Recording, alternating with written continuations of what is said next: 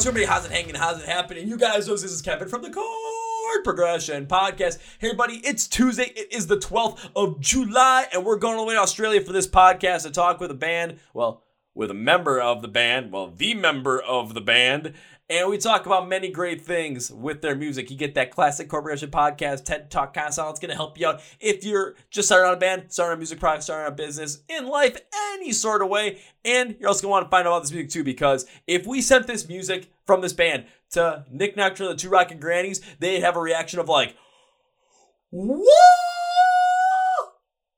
Them heady chunks. Something like that. But before we get started, though, I want to talk about support for this podcast that helps this podcast, go around. So I've got a question for you. Yeah, you. Got Bush? No, not George Bush, not George Bush. Get him out of here. You got Bush. The band Bush, I'm not talking about you either. Get out of here. You got Bush. You definitely do if you haven't tried the best products from our sponsor today, which is Manscaped. Taking control of your bush is definitely an important thing you're going to want to do because, who wants to have an unkempt bush down there? Who wants to have hedges that are all over the place? I mean, trust me, I don't want to have hedges that are all out of, unkempt all over the place. That is not a very good thing to do. And good news is that this summer you can have a bush-free lawn down there and you can have the smoothest nutsack in the cul-de-sac by using products from Manscaped. Their Performance 4.0 package is going to be the perfect way to do it with different products to help you maintain a bush-free yard down there all summer long, including the Lawnmower 4.0 right here. Oh, look at that bad boy go. This trimmer down there is built with skin-safe technology to make sure that nicks, cuts, those ain't happening no more, baby. And it's your family jewels down there in your bush. You want to protect it down there, right? Skin-safe technology on the Lawnmower 4.0 even has an LED light so you can accurately see what you're doing down there when you're trimming that lawn, and it is waterproof as well. The package also includes the Weed Whacker 4.0, or not the Weed Whacker 4.0, just the Weed Whacker. I had to say 4.0. I don't know, but the Weed Whacker as well to make sure that your nose hairs and your ear hairs are pretty much trimmed up as well. They also include other products like the Crop Preserver Anti-Chafing Ball Deodorant, which will make sure you're smooth down there. You don't chafe. Trust me, I use it. I don't chafe more. It's fantastic. And the Crop Preserver Ball Toner so that you can have that fresh feel to your balls all summer long. Coolest nutsack in the cul-de-sac. Bush-free summer. Got Bush. You won't have to with Manscaped. So save big and be the most hygienic version of yourself by using our discount code CPP to get 20% off and worldwide shipping for free. Just the shipping for free and 20% off your entire order at manscaped.com. Links are in the description of the podcast. Thank you, Manscaped. We are also sponsoring the When We Were Hungry Music Festival happening in Las Vegas, October 20th and 21st. Turning memes to dreams, pancakes in the pit. You better believe it. We are sponsoring that bad boy. The festival from the ground up. Yeah, we're hungry. We want to see some good music. We're a hungry band. We're hungry for the greatness that comes with it. When We Were Hungry Festival is the one you want to go with. Many bands for the podcast are going to be on the bill for that as well, including Modern Day Escape, including Saving Vice, including our friends in Outlier. Who else am I forgetting? Palisades. Varsity.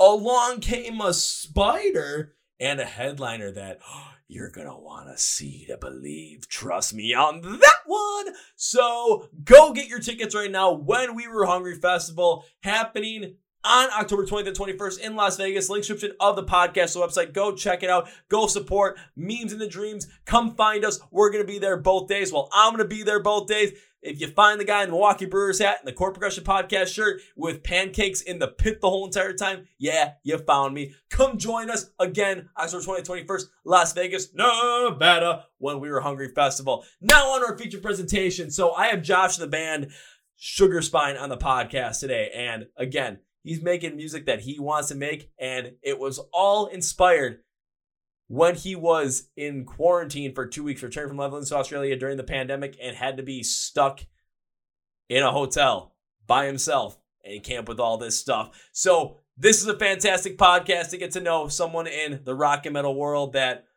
honestly, let's be real, is a fantastic person, and you're going to want to listen and watch the whole entire thing. So, yeah, let's go! Yeah. Well, ladies and boys and girls, listeners of the Chord Progression Podcast, we're coming to you with a band from Australia. And you know, every time we bring an Australian band on the podcast, it has been nothing but an absolute barn burner of an episode. Just a fantastic episode. I'm expecting this one to be the exact same. I was reached out to by this guy from his band page to, check out his stuff, maybe potentially be on the podcast, talk about it, and not gonna lie, I was pretty excited to check out his stuff. Bing, bang, boom. We are here. So please welcome Josh from the band Sugar Spine to the Chord Progression Podcast. So Josh, man, welcome to the Chord Progression Podcast. That's the most incredible introduction welcome I've ever heard. That's amazing. Thank you. Oh, no. Thank you for that because, well, everything that you've done led to that incredible intro with me being all energetic like, woo! Wow, it's super validating. I kind of like that. Keep talking. Keep talking. Alrighty. Well, man, first things first, question I'd like to ask is, especially with the fact that we are, on completely different sides of the world, completely different sides of the spectrum in terms of I'm way farther north here in the United States, you're south in Australia. Yes. Seasons are completely different. If you flipped it around 6 months later, we'd be having the same seasons and, but speaking to brand new year because we're recording this on July 1st. So just had some fun with that. But outside that, man, how's everything going on your end? How's everything in Australia as of late? And how's everything going with the band with Sugar Spine at the moment? Yeah, long story short, it's all good. Everything's going a million miles at the moment, which is pretty sleep depriving, to put it simply. But yeah, it's good. Bit of trivia: the band is just me. It's a solo project. So the band's going all right. I think I can speak for everyone.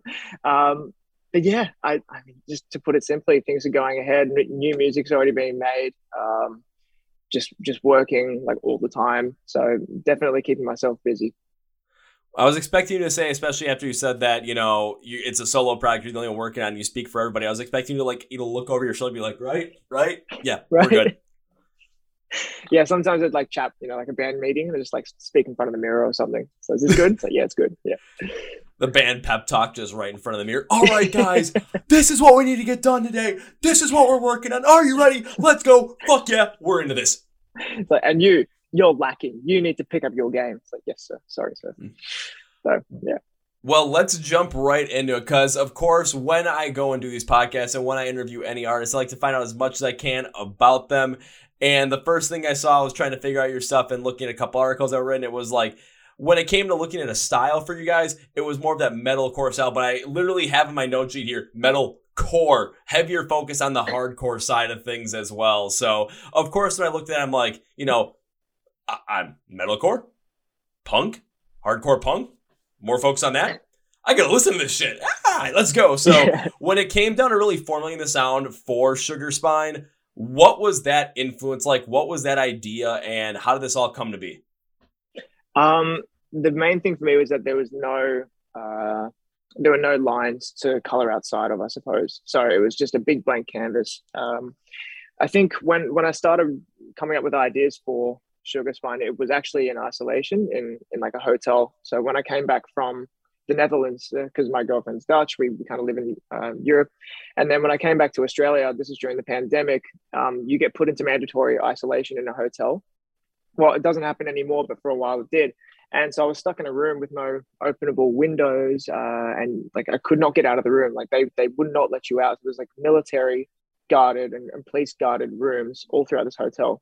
So for 2 weeks I was in there, and honestly, you're looking like it's like the worst thing in the world, but I loved it. I'm super happy with just like spending time like by myself and just making music and playing video games, working. Because I've got a full-time job at a mountain bike clothing company. That's like my side, my other life, I suppose.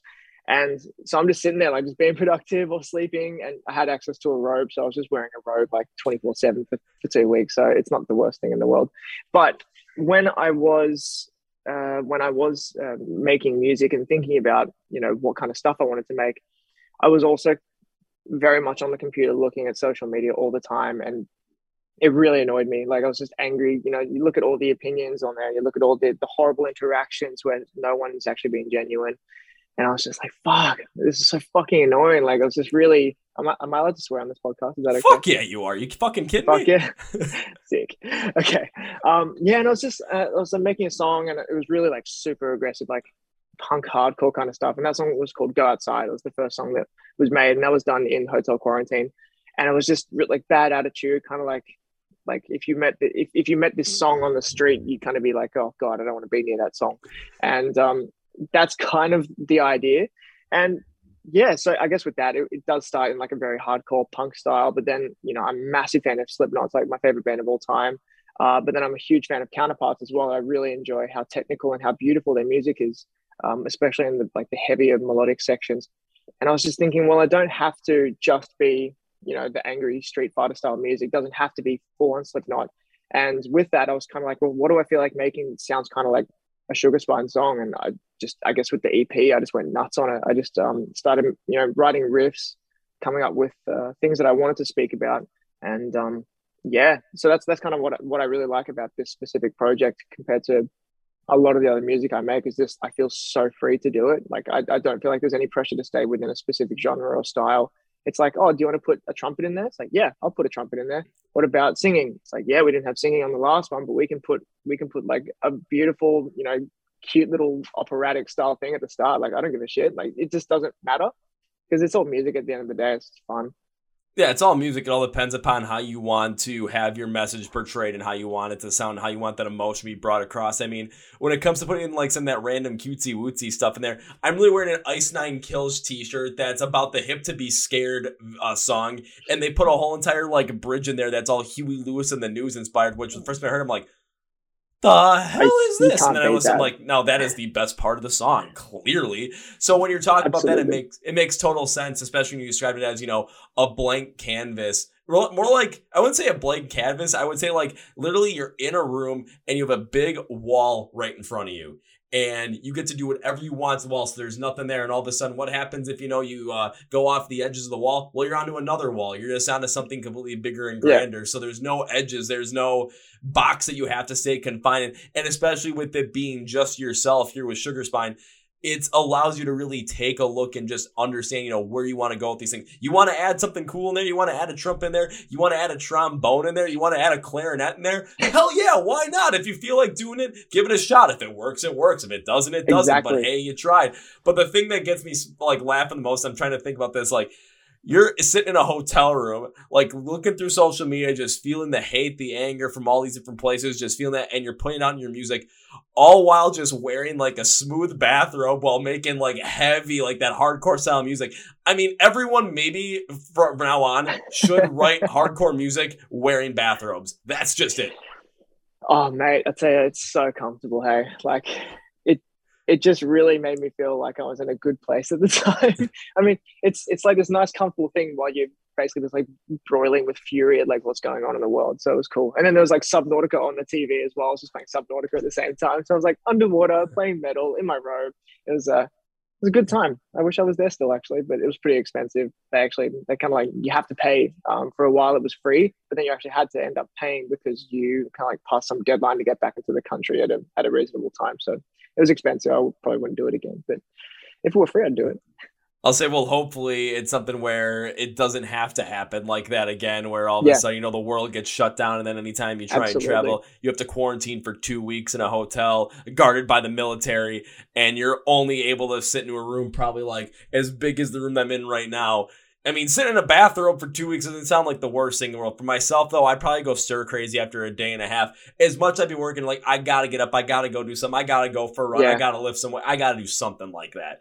But what maybe happened during that moment is just kind of me thinking about this is, especially when it came to writing this music and really taking everything in, you may have absolutely found the happy medium in terms of feeling this anger, this contempt for everything going around you, and just like this overall rage of just everything you were seeing on social media and just the way it was making you feel, on top of the comfort that you had of being isolated in a room, playing video games, sitting in a bathroom for 2 straight weeks and just relaxing, feeling it, and having literally, like I said, not on the TV, just underwater kind of feel. You may have found the perfect happy medium so that you weren't fully engulfed in everything when it came to the rage and the emotion where the music suffered, but you weren't so fully comfortable where you were missing out on a lot of the emotion that you were feeling. Like, you found the perfect happy medium so that when you were trying to focus on something, especially with a specific aspect of the song you're writing, whether it was focusing on the instrumental side, the technical side, or really trying to bring out that emotion, you could jump in between and always have that ability to be pulled back to the middle when you needed to.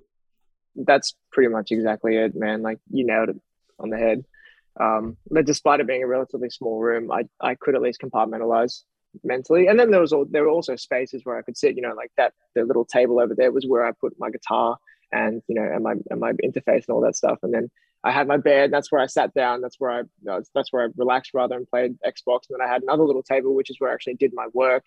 So I had spaces, which was nice. It was kind of cool to just move from each space and then almost like enter this completely different, not personality per se, but more like a mental state, if you will.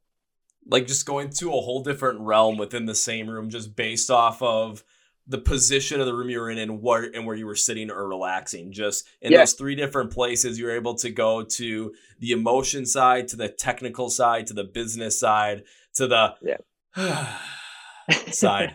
That's it. And it's funny because like when you're in those different things, you can't think about the other places. Like you can't think about what you could do in the other places. Like when I'm sitting there playing Subnautica or Doom or something, I'm sitting there and I'm trying to think of like a riff or something, and I can't think of anything. I can't think of what I want to write about. I can't think about lyrics. But then I'll sit down next to my guitar, and then immediately just the ideas start flowing. So whether that's like almost like a placebo, self-fulfilling prophecy kind of thing, where it's like, oh, I'm kind of subscribing to my own, idea of what's possible, or if it's actually a real thing, I don't know. But yeah, it was very productive to be able to make it kind of work out that way.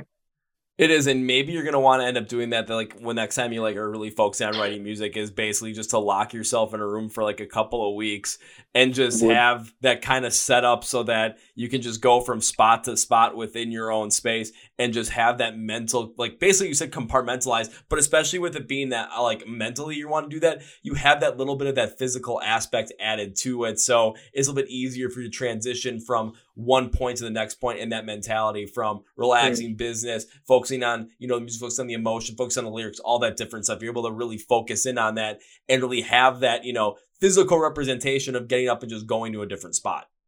Yeah. Yeah. It does make life a lot easier. It makes everything a lot more productive. And yeah, and the thing that, with being a solo project, it does allow you to be really quite, free to make the choices that you want to make. Of course, there's pros and cons for both. The cons are it's a lonely venture. You actually don't know if things will be really good because you only have yourself to kind of check, I suppose. Like you kind of go, okay, does this sound good? Yeah, I think it sounds good. Or no, it doesn't sound good. You can send stuff to friends and say, what do you think? Does this sound okay? And they'll say, yeah, it sounds cool. But I mean, when you've got a band, they'll be like, we should maybe put this little thing in here to break it up between the verse and the chorus, or this bridge sounds a little bit too generic. Let's move it on. But one thing I kind of like about Sugar Spine specifically is that I rarely use choruses and verses. I think Gutter Paint is pretty much the only song I've written for Sugar Spine that has like a repeated section. And funnily enough, it's like my least favorite song because it's quite vanilla compared to the other ones. Like the Black Stag is the most, I almost call it mathcore in a way because it's just all over the place. And yeah, I guess that's one of the pros of being a solo project is that you can kind of just say to yourself, no, I'm going to do this now. And like, no, I'm going to put a cowbell here. Or actually, I might use a different guitar this time and I might tune the string into a way that I would never play it live. Like just stuff like that. You can really just kind of write your own rules or just not have rules altogether. Yeah, and on top of that, just another pro too is when it comes to making those difficult decisions on what you want to do, you're the only one that's making the decision. So when it comes to making the decision, trying something out real quickly, you're able to make that call and do it right away. Adding to the con side of things too, and this is something that, is probably honestly what I'd say is the biggest con out of all of it, is when you have other members of the band there, they're bringing other influences, other ideas into there that you might not necessarily be thinking of. So when you're trying to create a certain song and all of a sudden you have an idea for it, where the emotion's trying to drive and you're really building it up. But this one point, like maybe something with the guitar riff just isn't necessarily popping right. Or maybe this drum pattern just isn't necessarily driving the song to build that emotion as you hit to like a breakdown or something. But someone else might have a different influence, understand the emotion of that part, be able to pull something from their past, from their musical mind, put it in there, and all of a sudden, boom, now you have the missing piece. That's exactly it. And most importantly, a massive con for me is that there are better guitarists and better drummers and better vocalists out there than me. So it'd be cool to actually have a guitarist that can play something other than riffs, because then I can say, oh, hey, I want this really cool, like striking melismatic thing or like a insane solo, and I'm looking at my hands like, oh man, like it's like I've got the trial version of guitarist. It's like I need something better. But yeah, I do have a couple of friends who could probably write some stuff like that for me if I needed. So I'm really lucky in that regard. I think and also the big thing is like going live. That's a massive con. If you're a solo artist, you need to either have session musicians or you need to have people who are invested or passionate enough in your music to want to tour or play live shows with you, and that's a big thing. And I'd love to do that in the future.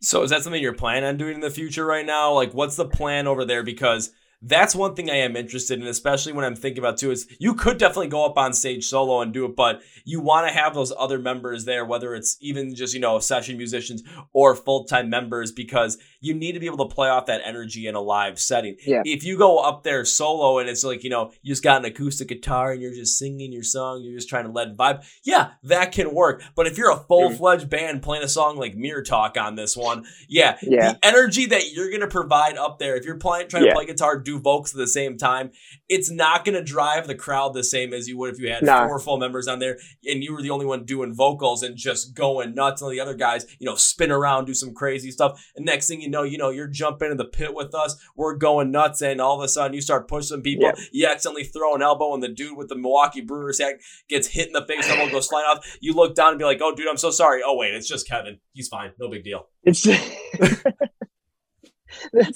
that's the thing. Like, if I were to do a solo live thing, it'd just be so underwhelming. And I don't feel like, this sounds maybe a bit cocky perhaps, but I don't feel like my music deserves that kind of display. If I'm going to because I'm so invested in this music that I'm making, if I'm going to make it live, I want to make it a real thing. And I want to have people who can carry the energy in a similar way to myself. And not to say that, it's like I have to choose a select bunch of elite musicians. It's more like I just want to find people that like the same music, that, are happy to put out the same energy as me on stage. And that to me is considerably better than the idea of me going up with speakers and then, just performing as a vocalist and having like a backing track. Like some people do that. That's cool. Like you do you. Like if you want to present your music live that way, then more power to you. But for me personally, I'm just not fully subscribed or fully committed to that idea. I'd want to be live. I want to, I want people to go nuts. I want to go nuts myself, and I don't have to worry about what it sounds like. I want like a band behind me to take over, essentially. That'd be the cool thing. And just the idea around that too, where it's like, you don't think your music deserves that. I don't think that's cocky at all. I think that's self-aware, especially given, the style of music you play. And just if you take a look, or if even I take a look at it from my personal experiences, artists that play similar style of music, whether it's more the metalcore side, maybe more it's the hardcore side, it's the shows that are the best are going to be the ones where the band is driving the most amount of energy possible and the crowd is just feeding off of it and the crowd is going absolutely insane. And that really comes a lot from, the energy that the entire band is putting up on stage. It comes from the energy that the movements that happen there. So if I'm watching someone, I'm trying to think, I've seen some bands where it's like I've gone to their shows expecting to have something great and I'm watching them and it's like, this is fine, but it's just like the energy is just not fully there where in the crowd, we're just not necessarily, people are vibing to it, but it's like they're vibing to it, but they're not really moving to it. And I'm talking about, again, kind of more music you go. But like when I go to see some shows, like all of a sudden it's like when I went to go see, I'm wearing an Ice Nine Kills shirt. Every time I go see Ice Nine Kills, that kind of movement ends up coming through with their theatrical performance. We Came as Romans. Every time I've seen them, that movement happens. Kubla Khan, Knocked Loose. Oh man, Jesus Christ. It's like they go up there and it's like, their stage show is like when you look at their stage show, it's nothing like overly spectacular, overly dramatic, like an Ice Nine Kills show might be, or like an In This Moment show might be. But looking at the energy they put out, the craziness they go with, and just the absolute drive that they have up on stage as musicians, us in the crowd, we're going to create that mosh pit any way we can. But if you're going to create that drive and that energy as a live musician, you want to know what's going to happen? It's going to come out in your music. It's going to come out through the energy when we look at you, and we're going to be able to feel that energy. We're going to feed off it, and that pit's going to be even larger. There's going to be a lot more movement. There's going to be a lot more people going crazy, and it's just going to be a show that everyone is going to remember, and it's going to give your music the justice it deserves in terms of the highest quality for a live show. That's 100% right. And, for me, a live setting, what would you say? icon or influence would be Let Live. Like the first time I saw Let Live live, I was blown away. I'd never seen a live performance like that before. Like Jason Allen Butler is the most incredible frontman, I think, like in music, just period. I was just watching him and I'm just standing there like, is this Superman? Just watching him do things like whether he's climbing up all the way, like obviously tons of other artists and musicians climb up the struts or the foundations to get to the top and stuff. But then I haven't seen anyone shove the mic down their like throat and then scream into it without using their hands and then throw it back into the air like a solid 10, 11 feet just like by letting go of their like with their mouth. And I was just watching. I was like, what the fuck is this guy doing? And ever since then, I've been like, if I, when I get back into the stage, like that's what I want to do. Not per se, choke myself out with a mic, but just have that insane energy where people are just like, my God, this guy does not sleep. Like that's kind of that's what I want. Oh, absolutely. And even like, because when you brought, Jason Allen Butler, I'm just thinking, my God, are you absolutely correct on that? Because I got to see in 2021 when they, I guess even in 2021 with Fever 333 when with the Knotfest Roadshow. So it was like Code Orange, Fever 333, Killswitch Engage, and then Slipknot. And like Fever 333, maybe a 25 minutes. That's all they had. And I had not seen Jason Allen Butler stop moving. I had seen him move around so much all of a sudden to the point where like it was a warm day out there too. Came out like more like that jumpsuit kind of thing that they're always wearing. Yeah. By the end of the show, he was just in a pair of green like tight underwear, and that was it. And then ran off stage, and like he just did not stop moving. And it's like I look back at that show, I'm like, if you're gonna try and out energy Slipknot as one person, that's how you do it. That's the guy. Absolutely. And yeah, it's just so accurate that he ended up in less clothing than when he started. That's just so him. From what I've seen. The people I was talking to like after like that set, we were like, we're surprised that those like underwear actually stayed on. We were full on expecting just, nothingness from him and just everyone looking at this thinking, you know what, this makes sense. Yeah. That's exactly what everyone expected. Funny story, I actually left a Slipknot set about 3/4 of the way through, which is like, for me, it's sacrilege, but I did because I went to see Your Demise, who I was like at that time in love with. And just before Your Demise started playing, Let Live was playing on the stage, that same stage just before. So I happened to just walk into, saying Let Live. And I was like, well, who's this? And that's how I actually discovered Let Live. So it wasn't via YouTube or anything like that. It was just like, I guess the traditional way of just like seeing this live act and being like, okay, who's that? I'm in. So yeah, despite, leaving Slipknot a little bit earlier, I did get to see and guess discover a new band, which I'm still, deeply in love with. Yeah, that's kind of something similar to like, when it comes to just discovering bands, just like going to see them live just in some random instance. I mean, of course, there's gonna be a lot of people like, you left a Slipknot show early, especially when you said how much you enjoyed. How dare you? But then again, all of a sudden you got to find out who Jason Allen Butler was. I had something like that happen too, where it was there was a show happened over here in the U.S. This was back in 2019, and the reason I bought tickets for the show is because, like the Torches on the bill, I had not seen Howard Jones perform up to that point, and I wanted to do that. And they were the middle band on the bill. And the two bands going on after them were two bands that I had never even given the time of day to. One was Fit for a King, and the headliner was Ice Nine Kills. And I remember that moment, like the first time I saw Ice Nine Kills, like a first song, I'm like, what the hell am I actually getting myself into? By the end of the set, I'm just like, I have no idea where this band's going to land on my favorite band list. It's definitely going to be top 5 by the end of the year. And now it's like, I look back and I'm wearing the freaking shirt right now, but they're number 2 on the list. I'm like, that's how you find out about bands, where you're just like, just experience the live show, because you can listen to music on Spotify. You can go on YouTube and watch music videos, but there is nothing more impactful than seeing a band live, seeing that live performance and feeling the energy that comes off from there, no matter how you like to see shows. Because if you're like me and you like to jump in the pit and feel the craziest, oh yeah, you're going to want to go and see someone. You're going to want to go and like feel that energy. If you like the whole entire like pageantry of a show, or the whole entire, theatrics that a show is put on, or just all the crazy stage presence that a band might has, and you're not like, maybe not in the pit, but like, standing as close as possible to the band, off to the side, whatever it is, but you want to feel that, you're going to want to see that live, because it is such a different experience than watching something on YouTube. 100%. That's exactly it. That's how I felt what was it? Acacia Strain was a band I saw when I was like 13 years old. It was like the first proper concert I went to. It was Confession, The Day to Remember, Suicide Silence, Parkway Drive, and Acacia Strain. What the It was fuck? Yeah, that was my first proper metal gig. Was that? It's called Sweatfest '08, and it was at the Roundhouse in Sydney. And the first band to come on was Confession.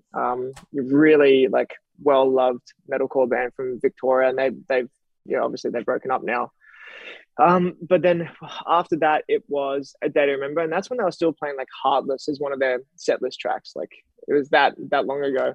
And then the Acacia Strain came on. I think no, sorry, A Day to Remember was second last before Parkway Drive. But then yeah, it was Acacia Strain came on, and I just remember being 13, and I'd heard their music. I'm like, oh, I'm so excited for Acacia Strain, and then Vincent comes out. He's like, this place is now the most dangerous place on planet fucking Earth, and I was like, like I was so scared. And then of course they played something like Continent, and I was like, so that they basically played the whole album, like Doctor Doom, JFC, and I was just like, this is too much for me to handle. I was like way out of my depth. And then Suicide Silence comes on, and I think my soul left my body around that time. Haven't been the same. So yeah, it's good fun. Like hearing that stuff live, especially something as heavy as Acacia Strain, it's just so different than having it on your freaking iPod. It's just next level. All right, then I got to ask you this question about Acacia Strain because they're coming to play here in my hometown of Milwaukee. Is sometime in this month of July. I don't remember when, but the venue holds it's like a punk rock style venue that holds like 300 people. The question is, should I go just for the pure carnage of this? Yeah. Does a one-legged duck swim in a circle? I mean, what are you talking about? Absolutely. Wanted to make sure that was the case because, well, I was thinking about going anyway. I probably was gonna go anyway, but after you said like, I need the confirmation, man. I need it right here. Yeah, I mean, it's another experience. Acacia Strain is just so next level. Just watching their stuff live, it's so heavy. It's just oppressive, but at the same time, it's so fun. Like it's just a wonderful experience. So yeah, get there. Absolutely.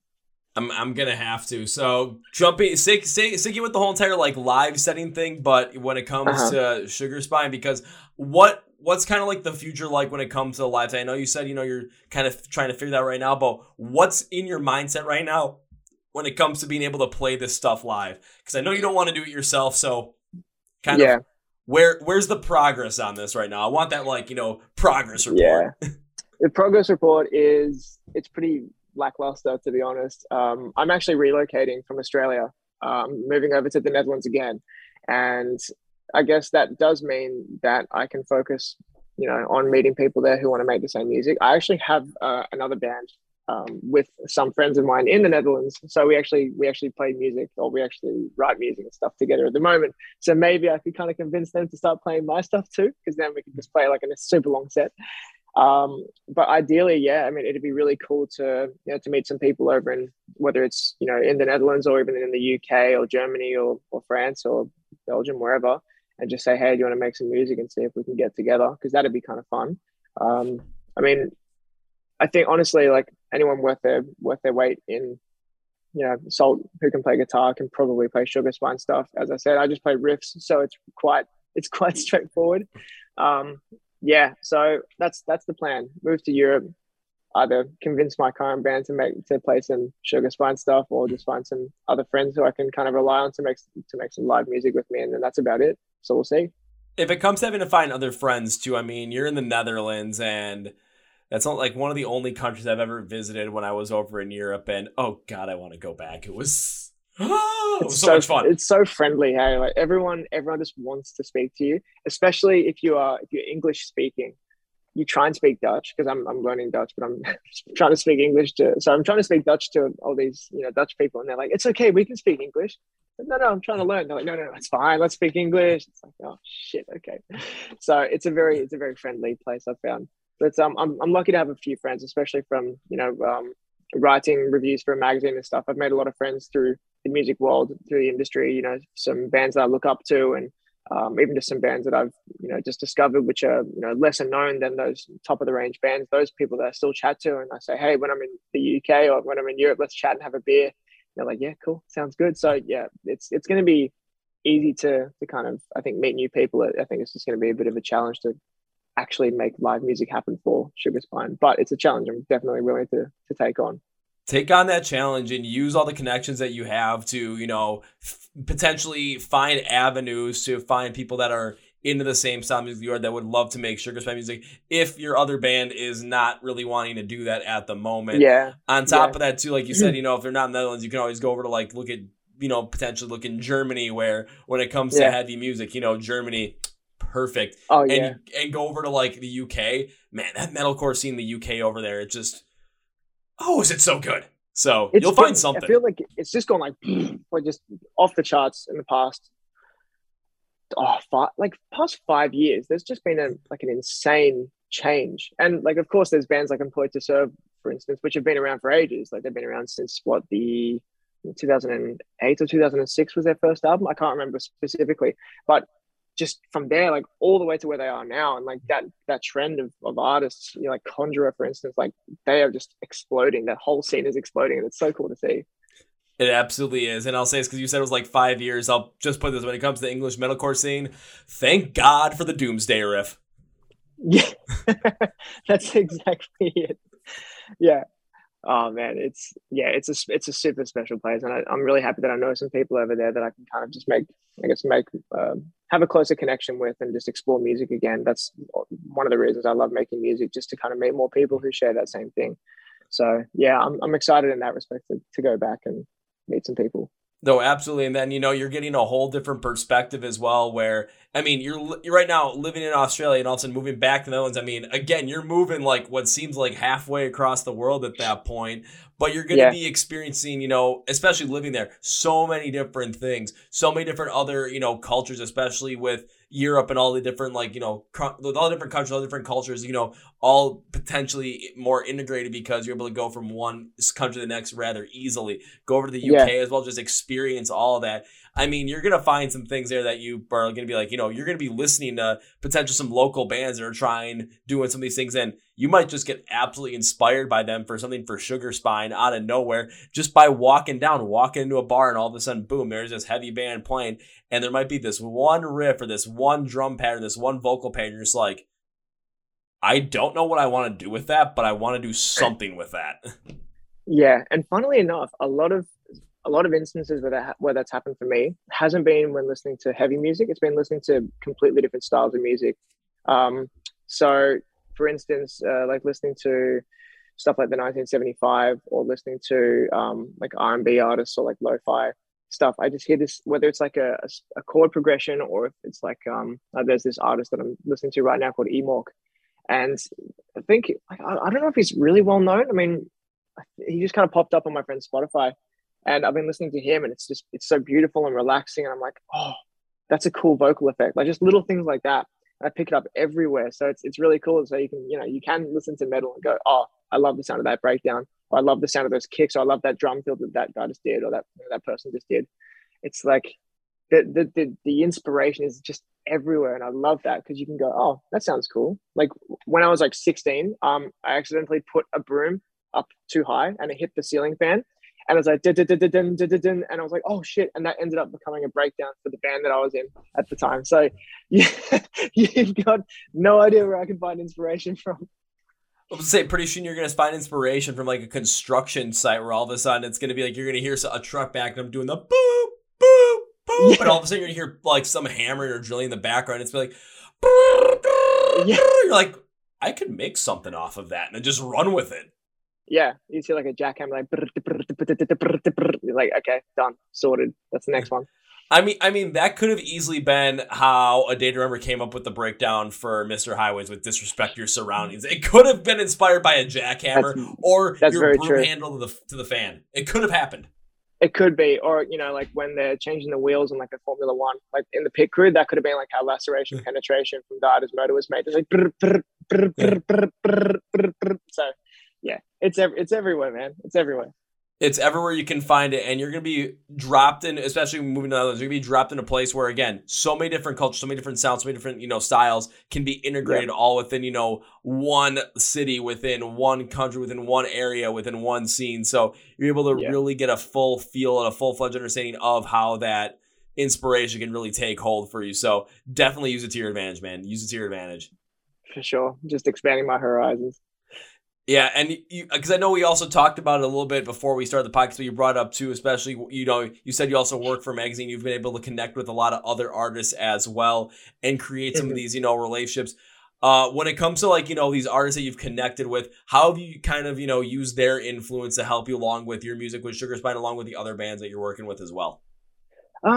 It depends very much. Like when it comes to speaking with artists like one of the songs that is on the EP is called Pen or Sword, and that's featuring Nick Rossi from Born of Osiris. And so I guess in that respect, when I wrote the review for their latest album, Angel or Alien, Nick basically and I were chatting, and he said, "Thanks so much for writing that. It was really cool. Like I appreciated it." And hearing that from the person who you're writing, the article about is really cool. Like it's a really, I don't know, it feels like you've actually written something that's accurate and correct and also just well written in general.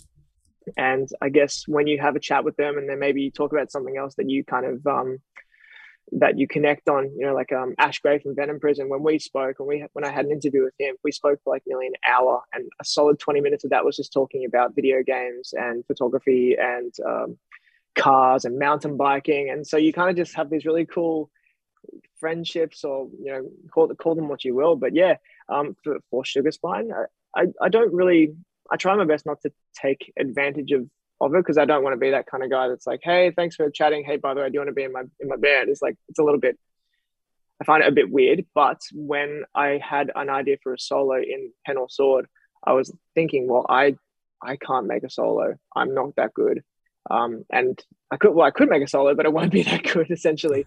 And I was thinking, well, who could I get that I know is just like incredible? And then I thought, well, look, I've already spoken with Nick. We already have a line of dialogue. So why not just put it to him? I said, hey, completely fine if you're not keen, but would you be keen? He said, yeah. I said, okay, that's nice. Send him the song. He said, okay, here's the solo. And it's just one take, and it was like perfect. So I'm just really lucky that I have that kind of privilege to speak with these people. And of course, I don't speak with every band that I write a review for or anything like that. It's just sometimes whether I write a review that's maybe speaks to them personally or resonates really well with what their intentions were, they kind of reach out to me and say, thank you, that's really cool. And then even then, we kind of just leave it there. So yeah, I think it's just cool knowing that I do have some kind of, what's the word, just some kind of interaction with what I kind of want to see myself as in the future. Just like, a band that is being talked about, or a musical act that's being talked about, and whose music is kind of making itself more known and resonated with by more than just, I don't know, more than just a handful of people.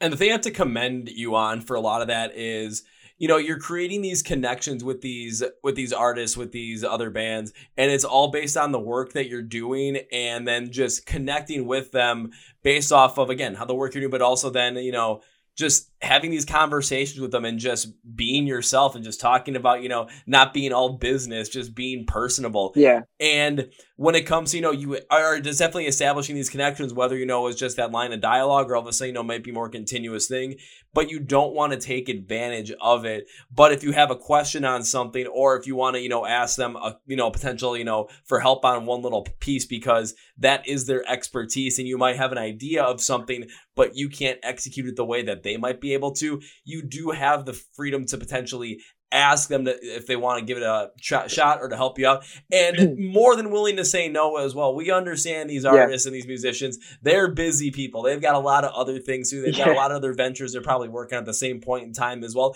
They might not have time, and that is okay. But the important thing is again, it's just the connections that you're making with these people as well, where you're not going to necessarily ask them to be in the band, but if you need a little bit of help with something, if you have that question, you have those resources available based off of what you've been able to build up with this career, working for this magazine, being able to do these interviews, being able to do these reviews and whatnot, and just really able to create those connections. You have those resources available to help you make sure that what you want to do with Sugar Spine is going to turn out the way that you want it to turn out, is going to be as successful as you want it to, so that you can be the happiest person that you want to be. Yeah, and happiness definitely comes into it, but it's also fulfillment. When I kind of set my sights on a certain thing I want to do, like I guess whether it's a venture or whether it's some kind of target I want to hit, most of the time I'll just kind of dig right in and get it done. And that was the same with Sugar Spine. I said to myself, look, let me get to, like, it's kind of superficial, I suppose, but I said, look, let me get to 1,000 likes on Facebook, which is like not a small endeavor when you basically don't exist as an artist. So let me get to 1,000 likes, and then if that happens, then I'll take myself seriously in a way, because I'm already enjoying myself. Like whether or not I get to 1,000 likes, I'm still enjoying the hell out of myself making this music, and also like, you know, the vocal style that I've started to use for this stuff. I've only just kind of properly developed it, so I'm having a lot of fun still exploring that and still establishing it. So yeah, I just thought, you know, if we get to 1,000 likes, I'll probably, you know, make this a thing, and it seems to be working, and most of all, it seems to be keeping me really happy, which is always cool. But yeah, going back to the artist thing, it is like if I have that ability to chat to these people, and you know, let's say take advantage of that interaction, then I definitely will. I think it's just doing it with a high degree of respect for the people that you're speaking with, but then also having a high degree of respect for the people who actually have a similar position to you. So, you know, other people who are musos but are also journalists, like you got to think, are they doing the same thing? You know, how would you feel if they were basically reaching out to every single bloody artist that they were speaking to and said, hey, do you want to be in my song? Like, I'd be like, Jesus, dude, like, take a fucking break. Like, not every single person you chat to is going to want to actually be in your bloody song. And furthermore, your song might be shit. And so I'm kind of thinking that about myself a lot. It's like, do I really want to do that and be that person? And no, I don't. So that drives me to you know, make sure that the interactions that I'm having with these people are 100% genuine. And B, making sure that the music that I'm putting out is the best version of myself. And at this moment, especially with my new material, like I think I'm doing that. The thing that you said in that part that just like spoke to me was the fact that you said that when it comes to not only the artists that you've, you know, interviewed with as a journalist and create these connections with, but the ones that are kind of on the same level as you right now, having that highest level of respect for them, so that when you do want to do that reaching out, when you do have a question, when you potentially want to see if someone can help you out with a certain song or a certain piece of this, you're not doing it in a way that, you know, is coming across as necessarily desperate or is coming across as like a cold call kind of thing. Because even think about it as a person. I mean, you know, you get those cold call scammers all the time. What's the thing that you do when you see them come up in your phone?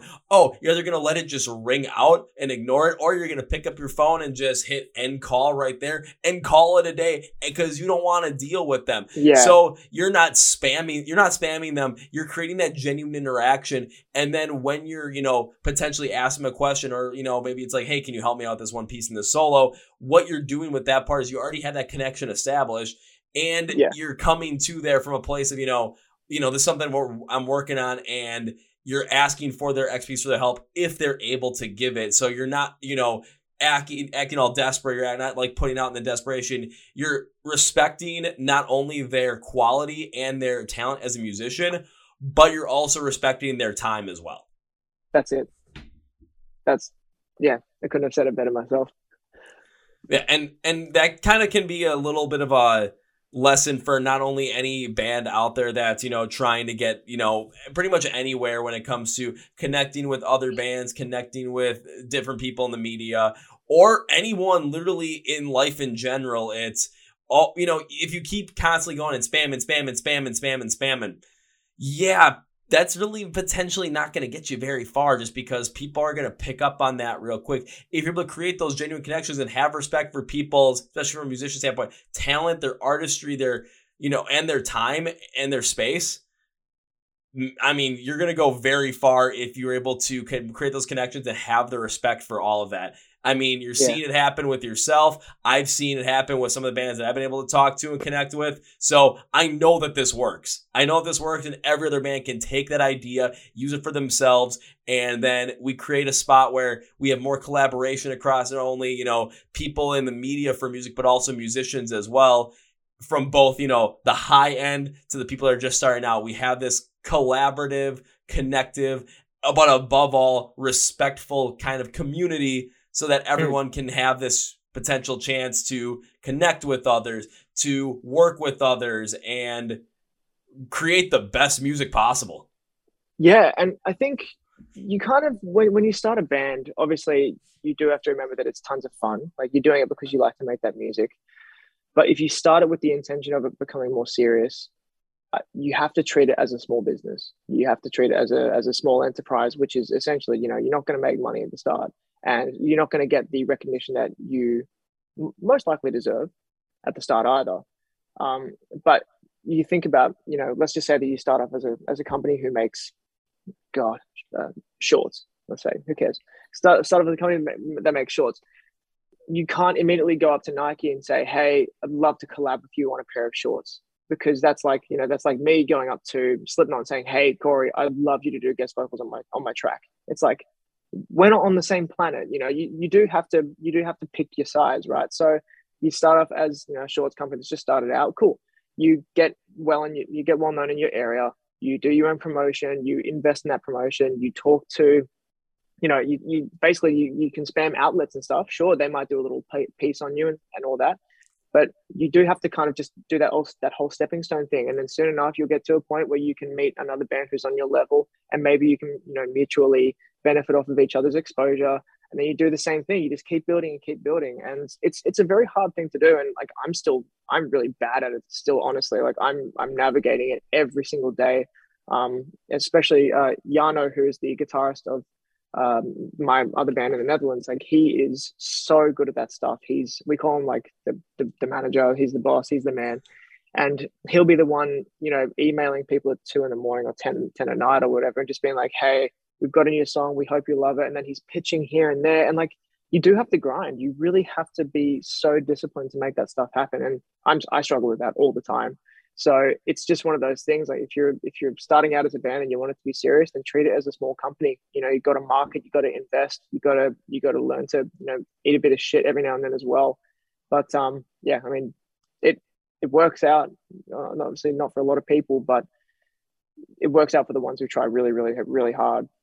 Yeah, and from the podcast standpoint, I can relate to that pretty much, step by step. It's very similar. You just got to edit a couple of the pieces for, exact content. It's like, okay, or, I'm not, building a whole band here, but I am trying to, build a brand, trying to connect these people and trying to grow in that same kind of style. So it's very similar on that front. So you treat it like, when it comes to, creating a project, creating a band, and if you want to be serious about it, you have to treat it like it's a small business. You have to put in the time, you have to put in the work, you have to put in the effort, and you have to find people that are going to put the same amount of effort in as you, maybe in different avenues, like you said for yourself, especially with your other band in the Netherlands. You're not the best at that whole entire connection promotion style for the band specifically, but your guitarist is perfect. You guys are contributing to the, the small business that is the band equally, but you're just contributing in different ways. That's it. I'd say disproportionately for the other band. Like, he doesn't a lot of the heavy lifting. I'll just scream on whatever songs he makes, but that's about it. But then, but I mean, if it comes down to writing biographies or anything like that, I'll write the biographies. I'll write the blurbs about the songs, because of course writing's my strong suit. But yeah, I mean, that's right. You have to find people who are just as invested. And generally, when you find people who are just as invested, they end up being lifelong friends or people that you are super close to. And that's also a beautiful thing, to make really special connections like that. Again, that's one of the reasons I love this kind of stuff. It's just because you make some really genuine friendships which can last a long time. And that's kind of, I think, one of the most beautiful things about, I guess, life in general, is just making those relationships. Oh, absolutely. And I have to ask you this about this now. So when it came time to, trying to find people that would be invested in this up as you, when it came to your, the band you work with in the Netherlands, the band that you're in the Netherlands, but also now when it comes to finding people that are going to be invested as you with Sugar Spine, are you finding that, like, what's the level of ease you're finding, that, or level of difficulty that you're finding with that? Because I'm trying to also, it's kind of related to things that other people are going to do, and also related to myself as well with this podcast. So I'm curious to see how your thought process is on something like that. So with the band, I was lucky enough in that it was pretty much formed and had material before I joined. So when I moved to the Netherlands, I joined some metal Facebook group and said, "Hey, I'm from Australia and I'm a vocalist. I want to join a metalcore band." Jano reached out to me and said, "Hey, we're looking for a vocalist." And I said, "Show me your songs." He said, "Okay, show me your vocals." And we both said, "Sick." And then that was it. So it was quite straightforward. It was like, yeah, cool, we're in, let's do this. And then I guess with that, the people in the band, so I've got Jano, Joran, and they're kind of like palindromes for names. And then I've got Pim and Pim as well. So Pim's the bassist and Pim's the drummer. So it's like 3 J's and 2 P's or something like that. they're all dedicated, and we're all strongly opinionated, which makes writing music fucking difficult sometimes. Like we almost broke up, I swear to God, because of one song. But that's also because we're so invested in making the best version of our music as possible. So that is that's a really special thing that I don't think I'll find with another group of people for a very long time. If I do look for another group of people outside Sugar Spine, for instance. But I think with Sugar Spine, I'm not interested in looking for people to help me write, because I'm personally really happy with the musical direction that I've kind of taken with this. I suppose it's kind of like, not that I'm on the same level at all, but it's kind of like Beartooth, where, you've got Caleb who writes and produces most of the stuff, but then he's got his live band that he tours with. That would be like a really cool scenario, I think. But obviously you have to make that viable for the members of the band. You have to make it worth their while. So if I found people who are keen to just play the live stuff with me, I'd be super happy. That'd be like a really cool scenario. But I'm not holding my breath. I'm just looking out for who's keen to play the music, and then see where it goes from there. Gotcha. So, like, when it comes to, the band with the Netherlands, it's like you just found, just the connection there worked out perfectly. Sometimes that stuff happens. And I like the fact that you use, like, Beartooth as the example, too, for a potential Sugar Spine thing, because even the other members of Beartooth, like, I think, like, Oshi, for example, like, he's got his whole entire, like, Twitch thing going on. So it's like, okay, it's like, they have other things that are going on that also help out with the band. But when it comes to more of like the focus of the band, the creation of stuff, the production of stuff, especially for Beartooth, it's like the buck stops to Caleb, and that's that. Yeah, that's it. That's exactly it. Actually, I should probably say that the name of the band in the Netherlands is called Unburden. I feel like I've talked about them so much, but I haven't even said the name. So like, if I didn't say it, they'd be like, "Dude, what the fuck?" Like, you didn't even say the name of the band. So yeah, the name is Unburden. Just a little bit of a self plug there. Already, everyone, just so that you are aware, the name of the band in the Netherlands that Josh is in is Unburden. The name of the band is also in the description of the podcast, so you do not miss out on that one. For fans of Parkway Drive, As LA Dying, Bury Tomorrow. There you go. Done. Oh. Alrighty, I'm going to go listen to that. My vocals is quite different, especially compared to Sugar Spine versus Unburden. It's like Unburden's real Parkway Drive-y, real almost like Nothing Face kind of stuff. And then Sugar Spine's like whatever I feel like. Whatever I feel like doing. Dude, when you go over to the Netherlands, man, we got to do this again with the guys in Unburden, though. We got to get everyone together and just be like, we're going to do this again. Woo! They would love that so much.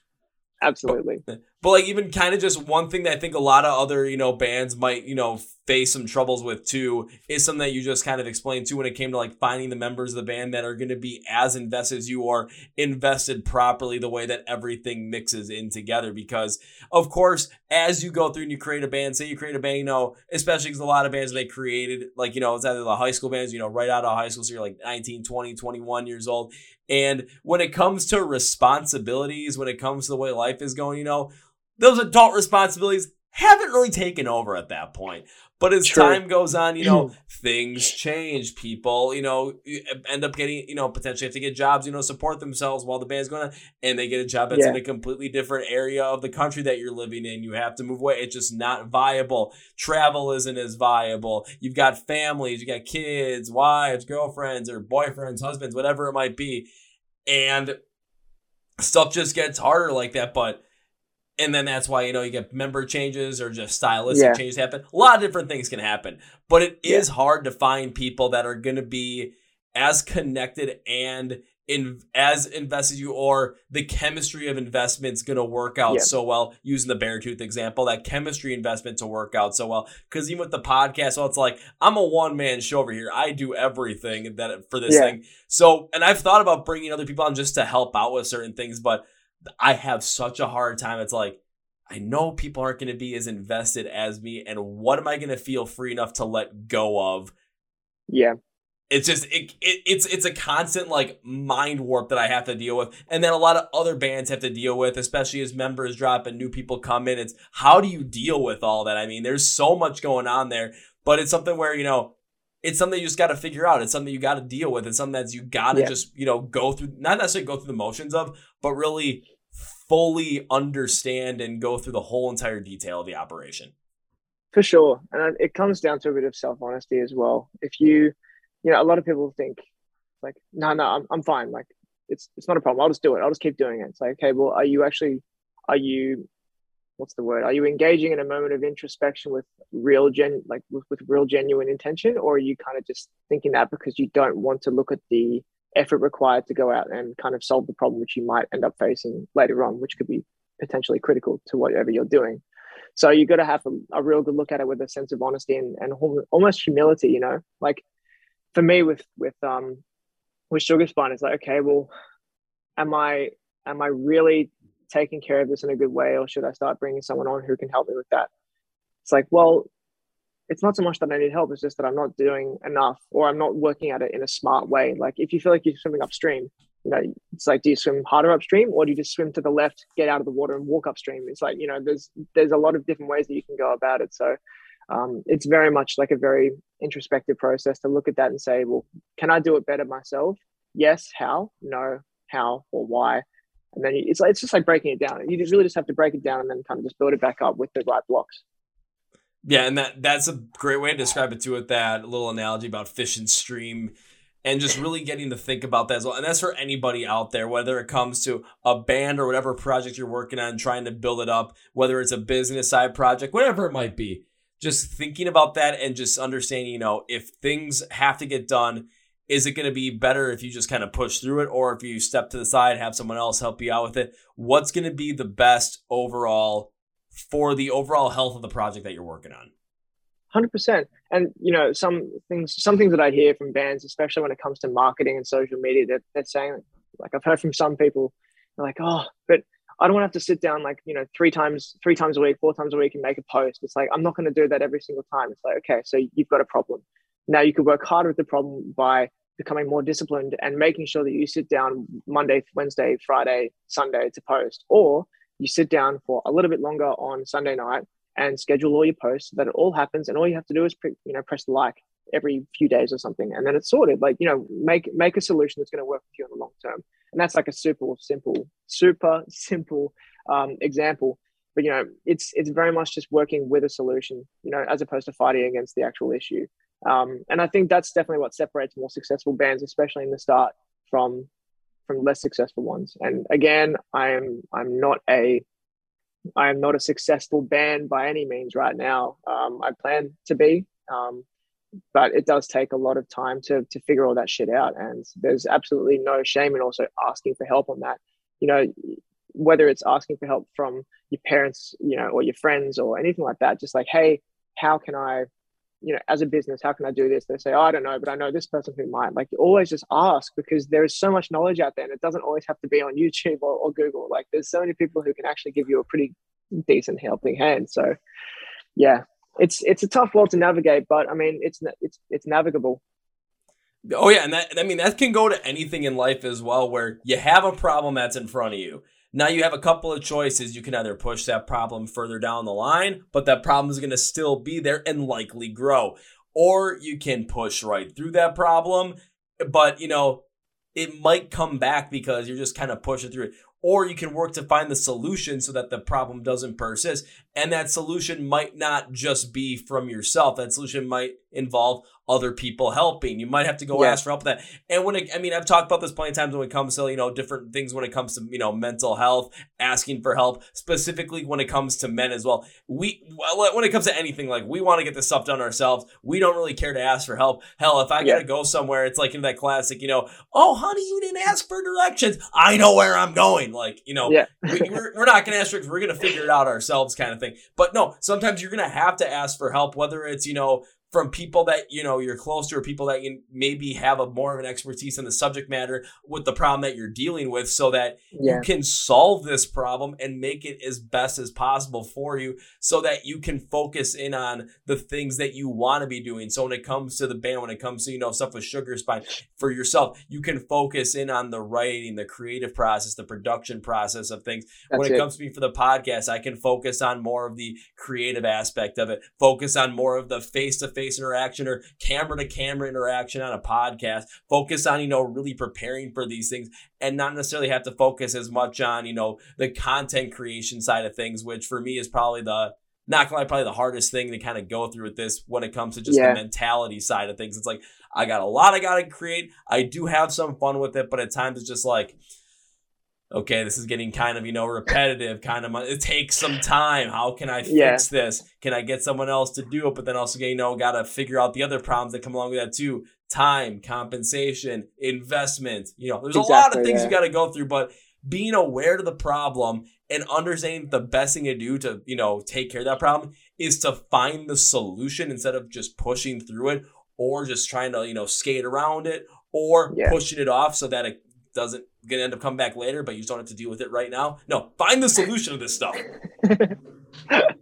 That's it, man. That is it. Like, and like, it's okay to also push stuff away to deal with at a later time. Like everyone does that. I mean, it's completely normal, but you do have to, of course, consider the severity of pushing it away. It's like, is this something that I can stave off for a while, or is it critically important for me to figure out now? And that's just with everything for life. With my job, it's like, can I kind of procrastinate and put this till later? It's like, no, people won't be happy with me. Okay, do it now. Can I put that away till later? Yeah, it's okay. People might be frustrated, but it'll be okay. It's like, cool. It's risk management almost.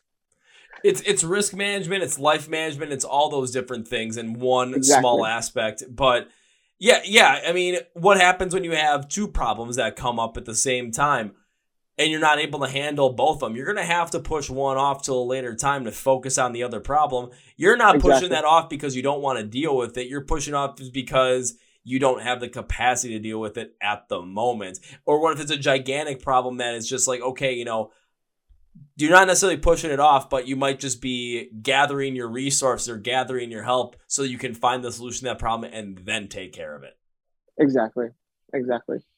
So yeah, it's a skill slash a, what would you call it? A type of Necessity. management. Yeah, it's a necessity that you kind of just you learn over time. When you come out of high school, as you said, you don't really have that stuff under your belt, but with experience, you do. You just keep learning, and if you're not good at it, just keep practicing it. That's obviously with just anything. Oh, absolutely. It's like if I went back 10 years and like had 17-year-old me look at what I'm doing right now, it like the thought process would be like, what the hell are you actually doing and how the hell is this possible? Hell, if you put 24-year-old me into this right now, I'd be like, what, this is possible? Like this is a thing. Honestly, 10 years down the line, I get to see 37-year-old me. If I got to go that further ahead and I get to see what I was doing, I'd probably be like, how the hell did that happen? But it's just all Oh, going to be consistent absolutely. working through those problems, working through those issues, and building up the skill of them, building up the team around you to make sure that whatever project you're working on and whoever you are, whatever personal brand you're working on, whatever brand you're working on, whatever it might be, your band, whatever, is the most successful. That's it. And that's what I think too. It's like, man, I wish I started this solo project back in like 2012, like as soon as I got out of high school, because I just would have like stuck to that ever since. But I mean, shoulda, woulda, coulda. You just gotta do what you're doing now. Shoulda, woulda, coulda, but it just took, a lockdown in a hotel room for you to start this bad boy up. But hey, better late than Exactly. never. Yeah, exactly right. And at that point, I could probably like cut this podcast like for like a slice piece and be like the banner. And this was the Core Progression Podcast, TED Talk style, with Josh from Sugar Spine. Being efficient in starting a small career. Yeah, I mean, we basically TED Talk that bad boy up right there. That's I think so. kind of cool. But jumping in a little bit more for Sugar Spire now, specifically the Mirror Talk EP, because I don't want to not talk about the music in the EP Sure, specifically. sure. If I didn't do that, and we ended the podcast there, like the cut would have been kind of cool, but the content, we're missing on the big piece here. So with the release of the Mirror Talk EP, my question to you first is this: what was the reaction you saw on the EP from people you knew, people that listened to the music beforehand, and then the fans when they first got to hear it when it was released? So the cool thing is that I didn't have fans before the EP, and now I do, and that's cool. So to have fans in general is really sick. Um, Overall, it was like majorly positive. My friends who had heard my music before, they were like, "This is cool. Like this is really cool stuff. Like you've outdone yourself," and that was nice. I kind of use a couple of my close friends as like a not a canary in a coal mine, but almost just like a litmus test, I suppose. Because they've got pretty solid opinions, especially about metalcore. Like they all love that stuff, and I send that to them, and they'll be like, "Oh man, this slaps." It's like cool.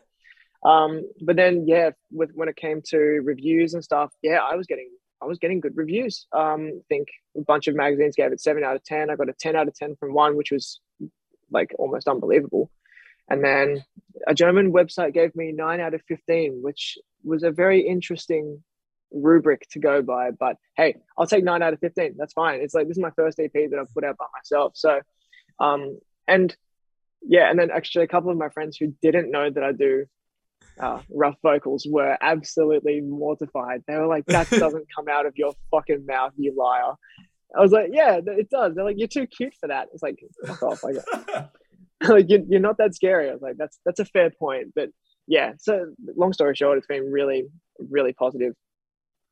I'll say, how's that come out? You don't look that scary. I mean, take a look at some of the vocalists in metalcore that, like, you look at them, you're just like, yeah, they don't look too scary. They look like, they're probably like a math professor at some, like a local community college, or like an engineer working at AT&T, and then they come out and just, ooh, like, ah. Yeah, that's true. You see some people like, Winston from Parkway Drive is a pretty, I don't want to say normal because nothing's normal, but he's a very, I don't know, it looks like a surfy dude. Doesn't look as crazy as someone like there was a band called Signal the Firing Squad from Australia that was like kind of well known, I think back around the 2014, 2013 times, and there was this original vocalist called Kyson, and he was the scariest dude I've ever seen in my life, like covered in tattoos, upside down cross like in his head, and I was just thinking, like, that's the guy who's going to murder me if I ever get murdered. And I'm not that. Like, I look like some guy who's like at a fucking Groove in the Moo festival, like I look like I could play a Matt Corby cover. So yeah, when they heard my vocals, they were like, that's not you. It's like, yeah, it's me, definitely. And then yeah, so they were pleasantly shocked and surprised. Honestly, like, kind of looking at it, it's like, I would be surprised too if I didn't know that you did ugly vocals, like, before seeing you. Because if I wouldn't have known that, like, I would have looked at him like, you basically could have put on, like, like a nice dress shirt, a waistcoat, and you basically, I would have thought you'd been like a Lumineers cover band. That's how I sometimes feel. Like, when I look at photos, I'm like, oh God, where's my acoustic guitar when I need it? And then you come out with the vocals, and just like, people are just like, how does that come out of you? Or it's like that little girl that was just on America's Got Talent and covered Holy Roller by Spiritbox, and all of a sudden it's like there's a demon inside you. I'm like, nah, that girl just really, really knows how to do unclean vocals. Like, she's trained for this. Yeah, no, she was so cool to watch. It was so cool to see that everyone was like standing up and applauding as well. It's like metal slowly like making its way into the mainstream a lot more than usual. Like, it kind of has its moments where it jumps in, like Psychosocial from Slipknot obviously made its way into the mainstream a little bit on radio. Master of Puppets. I mean, there's times where it kind of like jumps in and then goes back out, but not to the point of like Spiritbox. But I think Spiritbox, for instance, is going to get us a little bit more into the limelight. Or Bring Me the Horizon, they're doing the same thing. I think like we picked, like in a different podcast, we picked like 3 that are doing it right now. One's Bring Me the Horizon, another Spiritbox, and then another which is, it's not on the same level as those two, but the fact that they're getting some mainstream attention is absolutely insane, is Lorna Shore. Yeah, that is very true. For a band so extremely non-mainstream, they're doing such a good job of bringing that to the spotlight. Especially with the charismatic, what's her name, Elizabeth, the charismatic voice. YouTube the channel where she like she took Will to did what is it called, the laryngoscopy, whatever you call it, the camera that goes down the throat, that thing. So that's really cool, and like people are interested in that because it's so weird. It's so weird. So I'm really glad that that's happening. But I'm not as innocent looking as Harper on America's Got Talent, but I'm definitely not looking like Kyson from Signal the Firing Squad. Oh no, we're not looking like I was gonna say like Chris Motionless either. Because the first time I saw him, first time I saw was press photos from the Graveyard Shift era, and I'm just like, I remember my friends sent me. I literally looked at him like, is this like Manson 2.0 with the look? And then all of a sudden I listen to voice. I'm like, wasn't expecting that. Okay, let's go to the next song. It was Eternally Yours, and right after I heard him start screaming, I'm just like, oh my God. Yeah. Or like someone like Ricky Hoover, like he still scares me. Like I kind of don't want to meet him just because I'd be so scared, but I know that he'd be a really cool dude to chat with. Same as Matt from Kublai Khan. Like, I don't know if I'd be strong enough mentally to interview him because he's just such an oppressive looking dude. I'm like, wow, please. So yeah, I'm not in that realm. I'll do the talking with my voice, not with my image. Do the talking, yeah. Just do the talking with your voice because then people listening are just Quite like, literally. Yeah. how does that come out of you? Exactly. It's just that good kind of stuff. But I mean, the fact that you got a lot of positive response, only from, new fans that came in here, but from other publications as well. And the German one that gave you a 9 out of 15, which is kind of weird going up to 15 because you divide that nicely. I mean, it ends up becoming 6 out of 10, which, I mean, out of the ones you said, that's the lowest out of the bunch. But if the lowest out of the bunch is 6 out of 10, come on, that's pretty damn good. Not bad, yeah, and it's the first body of work that I've ever mixed, produced, and mastered myself as well. Actually, sorry, it was not mastered by me. I got it mastered by Ryan Wood at 105mm Studios in the UK, but it was mixed and produced by myself. So yeah, that was probably the thing I was most worried about. Not so much the songs themselves, but just how they sounded. That was what I was most self-conscious of. Oh, absolutely. Because, I mean, there's a lot of people out there, especially during the pandemic, where they try doing a lot of the mixing and, the mastering on their own end because that's what you kind of had to do at that point, Yeah. You're stuck in your house for 2-3 straight months, and you're a musician. You got to figure out something. That was going to be the piece that, one of the pieces of the puzzle that was going to be missing when it came to creating new music. You can create the demos, but when it comes to getting everything mixed and mastered, it's like, you might have to produce that on your own, my good friend. But just the fact that, for your first time out with Sugar Spine, your first, collection of songs, and just seeing the positive reaction on that is just something that's fantastic to see, fantastic to hear, and just has to give a lot of that confidence boost to you as well, just going forward, so that when it comes to continue to create music for Sugar Spine, you are ready to go and you have the confidence when it comes to, I'm going to write whatever the hell I feel like writing. I'm going to create whatever I want to create. And I have that feeling of confidence that people have liked this stuff from what I've already produced, what I've already put out there. Now let's keep this rolling. Let's keep the creative juices flowing, and let's see where we can take this even further.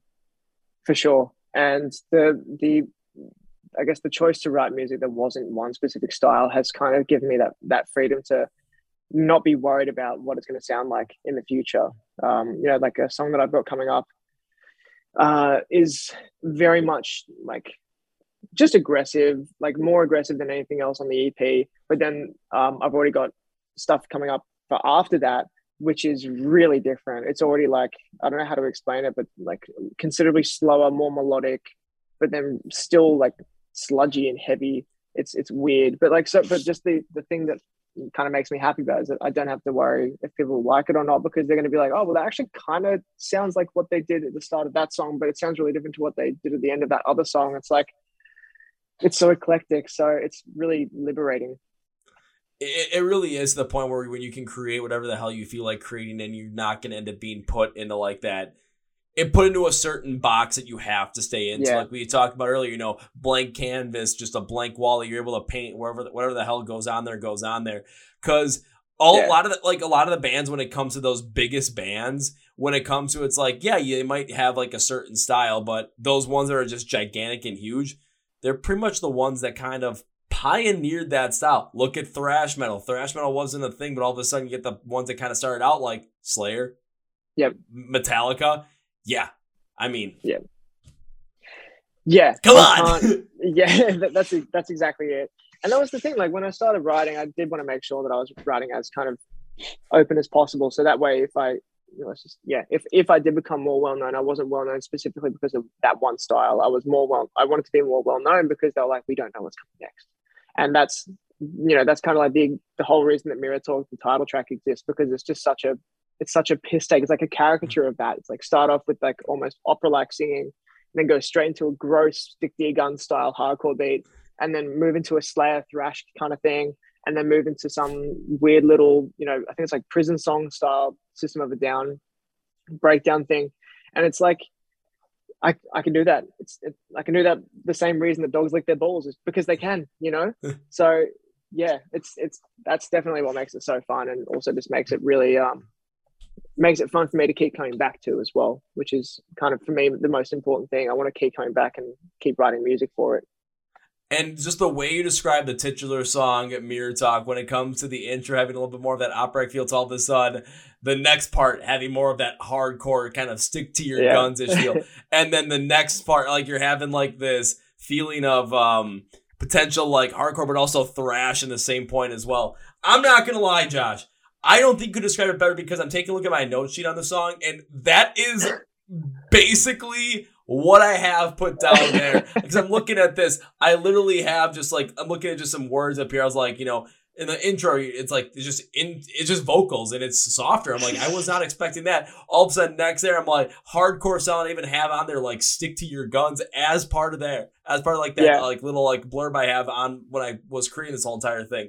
And then for like the second part when the full verses cut, when the full instrumentals are in there, take away from that intro as a part. So it's like got the intro. You've got the first part of the instrumentals. You got the second part of instrumentals. I literally have hardcore, faster hardcore meets thrash tone. Like, it is literally on there. Like, I picked up on this right away, and you're describing it like this. I'm freaking out a little bit. Like, we are on the same wavelength here, my good sir. Yeah, I mean, maybe you should be in the band as well. We seem to be on the exact same page. Or just doing the whole entire analytical work of everything. So it's like, when it comes to what are you trying to put out there? Is it being achieved at this point? And I can say, yep. That's exactly it. I'm so happy about that. And the start of that song, like the vocal part, I was saying earlier that, you know, I get influenced by a bunch of different styles of music and stuff. That was heavily influenced by London Grammar. There's a song called "Rooting for You" by London Grammar, which I'm deeply in love with. And the start of it, it's this, you know, the vocalist is Hannah Reid, and she just sings this gorgeous single thing with like, I think it's like a piano in the background. But I found it so ascending and so uplifting, and I was thinking, man, I think it'd be so funny to put that at the start of a song that sounds like the rest of Mirror Talk. I was like, fuck it, why not? Just do it. And it seemed to have worked. I think Hardcore Keem reacted to it, and he was just like, oh, you're going to make me cry with this. It's really funny to watch his reaction to it. Well, just here's another way to kind of describe that too when it comes to sometimes, you know, when we're not expecting those things, it makes the song so much more memorable. And one perfect example of that is Pisces by Ginger. For the first like minute and a half, 2 minutes, it's got such a nice kind of vibey, more like lo-fi kind of flow. You're just kind of enjoying it. And all of a sudden, then here comes Tatiana with the unclean vocals. And every time you watch a reaction of that people who don't know Ginger, and it's just like, okay, you know, they're liking it. And then they see Tatiana doing the unclean vocals. They fly back in their chairs and they're like, what the actual hell? The two rockin' grannies are my favorite for that because they just freak out and they're like, that gave me the chills. And it's like, how does that deep of a voice come out of that woman? We don't know. Oh, they're so innocent. I love their reactions so much, especially to the Hellfire. The reactions to the Hellfire was so funny, but theirs was just so good. It was so good. Oh, yeah, I always like watching their whenever they do reviews of any Falling in Reverse song, because it's like I know within like 3 days I'm like I can expect them to post like the Ronnie Radke reacts to Two Rockin' Grannies reacts to Falling in Reverse, and he just ends up like laughing during the whole entire thing. It's like it's just so innocent and so funny at the same time too, seeing two older women just getting into rock and metal and just enjoying every minute of it, and all of like the rock and metal fans like we're watching this stuff and we're just like, this is why we like this stuff, because all of a sudden, like, new people are getting into it, and they're just enjoying it for the sheer fact that they're just enjoying the music of it, and you're just seeing, you know, you're seeing all these curmudgeons that are like, oh, no, it's not real music, oh, you're screaming. Well, if these two ladies, the rockin' grannies, can get into this and see the beauty in all of it, maybe they're onto something. Yeah, it's just such an innocent, enjoyable thing. It's just it's so without elitism or gatekeeping. It's anathema to that, isn't it? Like, it's everything that gatekeeping hates, and that's what I love about it. It's just so nice and inclusive, and everyone's so welcome, and it's just a very wholesome experience just watching them. And then also the comments, everyone's like, this is so cool. It's like, yeah, it is. It really is. Oh, absolutely. And the comments, because I think I've seen like maybe one negative comment. Everyone's like, it was like a negative comment. I forgot on what video it was, but everyone kind of like commented like, dude, what are you talking about? Like, it's like, shut up. Like, this is good stuff. Like, you're mad because they're not reacting to this like one very specific band that you requested. Yeah. Well, they're not going to get to everybody. I mean, they're grannies. You can't please everyone. It's like I look at some of the songs they react to. I'm like, I would like to react to some songs that I like a little bit more. Maybe some of the songs they pick by certain bands, I wish they'd pick a different one. But you know what? Yeah. Just roll with it. Or the reactions to Electric Callboy. Oh, just the ridiculousness of it. Like, now that is always a good time. Yeah. No, that is very enjoyable. Again, charismatic voice. She's one of my favorites for sure. She's just got such a candid response to everything, and it's just so fun to watch her. No, absolutely. It's like even like, and they're watching like Nick Nocturnal do some of the stuff. I'm not enjoying his stuff as much as maybe I had used to in the past. But like some of the reaction when it's like and you get like some of those like surprises in there, like watching his reaction to Till the Hellfire when Will Rumble says the pig squeal, like he's just like. He's like, stop it. Like, what is this? I don't understand. Is this voice? Is that actually coming out of his mouth? Is he actually doing that? I don't know. Yeah, I really want one day for him to react to one of my songs. That'd be really cool. I wouldn't feel like I've made it, but I would feel like I've made it somewhere. So you've made it to a certain point. Well, yeah, we'll push for it. I'm trying my best. Damn it. We'll start out here with asking Mr. Nick Nocturnal to react to a Sugar Spine song. From there, we'll try and get more people on there. We'll try and add this to it. We'll make this into a little bit of a TikTok video. We'll tag Nick in it. We'll see what happens and just kind of get that. We'll basically this is we're not sure if it's gonna work, but we're just gonna get we're gonna get that started. We're gonna get the pot brewing. All of a sudden, next thing you know, maybe in a couple of months, maybe the next time you release a song, maybe in like a year or so, all of a sudden, next thing I'm gonna be watching some YouTube stuff, trying to do some research on some other bands I'm working with to try and get on the podcast. And all of a sudden, I see Nick Nocturnal reacts to whatever it is by Sugar Spine. I'm just gonna probably message you and be like, dude. I was just about to say the name of the next song, but I can't say it yet. I was so close, man. I was like, no, put it back in. Don't say it yet. And on the bottom of the video, it'll say the secret next song coming out soon. Secret next song coming out very soon. All I can say is that like if you like Sugar Spine's music, then you will probably have a new favorite song when this one comes out. Like this is the heaviest. It's the most for me. It's the most original. It's the most fun as well. Like the end sequence I find is like so fucking fun. That's the only way I can describe it. Is the end so let me ask you this before we close this out. Is this end sequence as fun as the end sequence to the Hellfire? Damn it, I don't want to say yes because then I'll have to back that up. But it doesn't have any snorting. It doesn't have any doesn't have any tunnel vocals. It's got, what can I say? It's got massive, powerful chords, and then it's got a massive breakdown with probably some of the lowest gutturals I've put on any of my Sugar Spine stuff to date. And my vocals on this one are definitely heavier. They sound it sounds a bit like blowing smoke out of my own ass, but if I had to say it reminds me of stuff, it'd be like a mixture of like Aversion's Crown, kind of like lows, mixed with all the way up to like high. Like there's a bit of Humanity's Last Breath-esque kind of stuff in there as well. Like honestly, this song just fucking tries to go for everything. So I think it'll kind of touch on a few things. Maybe I'll have to send you a sneak peek because I've talked about it so much. You might have to. And then one other thing. Will this song come out at some point in 2022?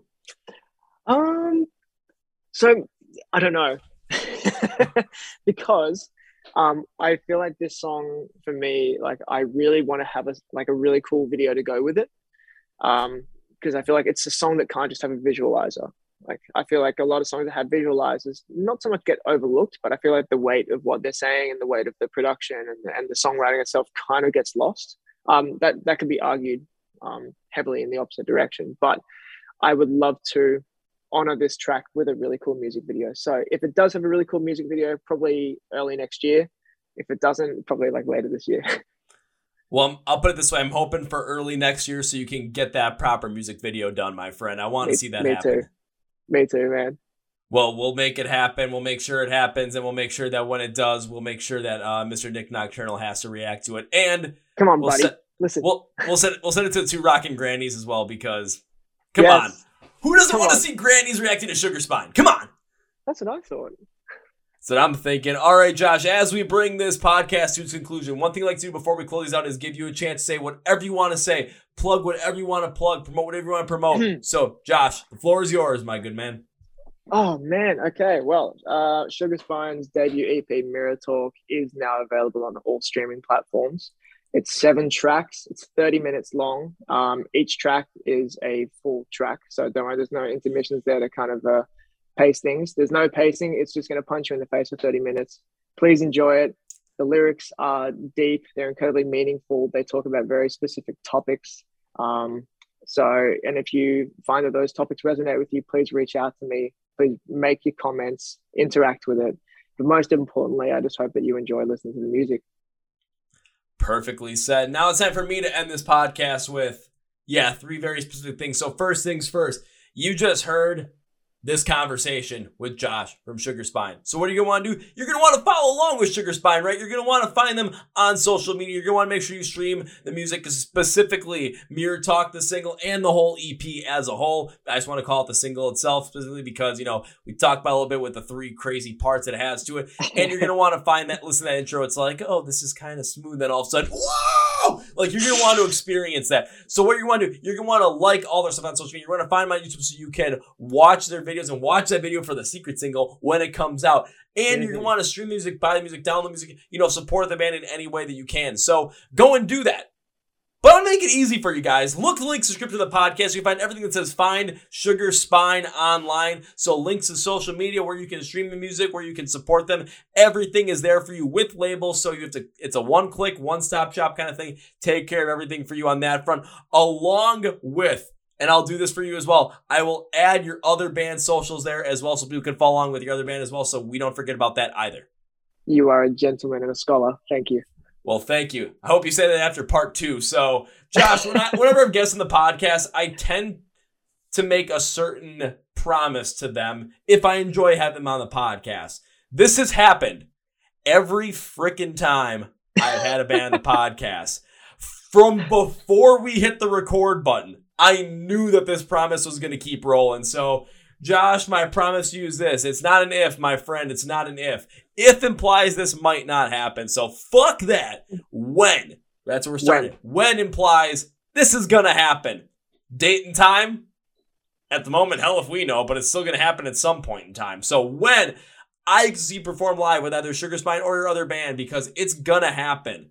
When I get to see you guys perform live, because I will do this, my promise to you is this, sir. First round's on me.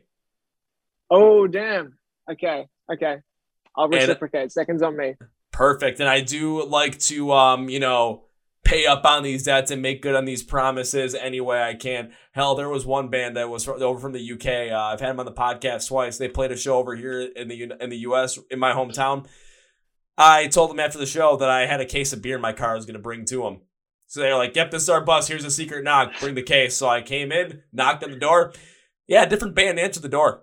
So I was like, okay. Oh. Who the hell are you? I'm the beer guy. Oh, shit. So now I get on the bus, and then here comes the band. Now we're all drinking beer on the bus for an hour, and we're just having a good old time. So I make good on my promises. I make good on my promise to you, sir. So it will happen at some point. We just don't know when yet. All right, I'll hold you to it. Perfect. And Josh, as we bring this podcast to its official conclusion for part number 3, I cannot end this by saying goodbye for a couple of reasons. 1, I have a promise to maintain. 2, I would love to have you back in the podcast with Sugar Spine in the future. And we'll see what happens when that new song releases. We'll probably bring you back right around then so we can talk about the new song and we can see what happens when Nick Nocturnal and Two Rockin' Grannies react to it. And 3, I'd love to have you and your other band on the podcast as well when you get to the Netherlands, when you get your life settled over there as well so that we can, keep this train rolling. So goodbye. Hell no, Josh, this ain't goodbye. This is see you later. See you, bud. Whoa, folks, that's my interview with Josh from the band Sugar Spine. Once again, if you want to find Sugar Spine online and get in the know with their music, go to the description of the podcast. Under where it says Find Sugar Spine online, you're going to find descriptions to all their social media accounts where you can find them on YouTube and where you can stream, download, buy their music, and where you can support Sugar Spine in every facet because, well, we're going to get Nick Nocturnal and the Two Rockin' Grannies to react to that next song they got coming out. We're going to make it happen. Don't you want to be a part of it already? Oh, yeah, you do. So make sure you go and do that. Follow, share, subscribe to yourself, listen, download, support the band in any way you can, along with Josh's other band as well. Link strips to the podcast for them as well. Also, make sure you subscribe to the Chord Progression Podcast. We are here on YouTube. We are here on Spotify, Podcasts, iRadio, and Amazon, and many other places where you can get your podcasts. So please make sure you hit that subscribe button and come and join us for the ride. So if you're already subscribed, I want to give you a thank you. If you're new here and are subscribing, thank you. If you're new here and like the episode, but you're like, I don't feel like subscribing right now, may I ask for you to please subscribe, sir or madam? And if not, thank you for stopping by. You're always welcome here. And please, please, please keep enjoying the Chord Progression Podcast. Please follow along with us on social media as well. Facebook, Twitter, Instagram, and TikTok, as we do the Supercuts on TikTok as well. So link strips to podcast for those as well. On top of that, I want to thank our sponsors once again. First off, thank Manscaped. Remember, 20% off your entire order and free worldwide shipping with the code CPP at checkout, so that, okay, not George Herbert Walker Bush, get him out of here too. We want to have a bush-free summer, and oh yeah, that's where the Lawnmower 4.0 comes in. I keep pulling this thing out of here, so make sure you go check all out what Manscaped has to offer, because, well, bush-free summer, smoothest nutsack on the cul-de-sac. Oh, you don't want to miss on that. Also, remember, we are sponsoring the When We Were Hungry Festival happening out in Las Vegas, October 20th and 21st of 2022. Tickets are available now. Go check them out. Go get your tickets right now, and I will see you in the pit with pancakes October 20th and 21st. Thank you, Josh, for being on the podcast. Can't wait to have you back with your other band, because we're going to keep supporting you guys. And on that note, that's going to be for me, guys. Here rushes to the Chord Progression Podcast. My name is Kevin, and you guys know how I end every single one of the big, healthy, and hearty. See ya! Yeah!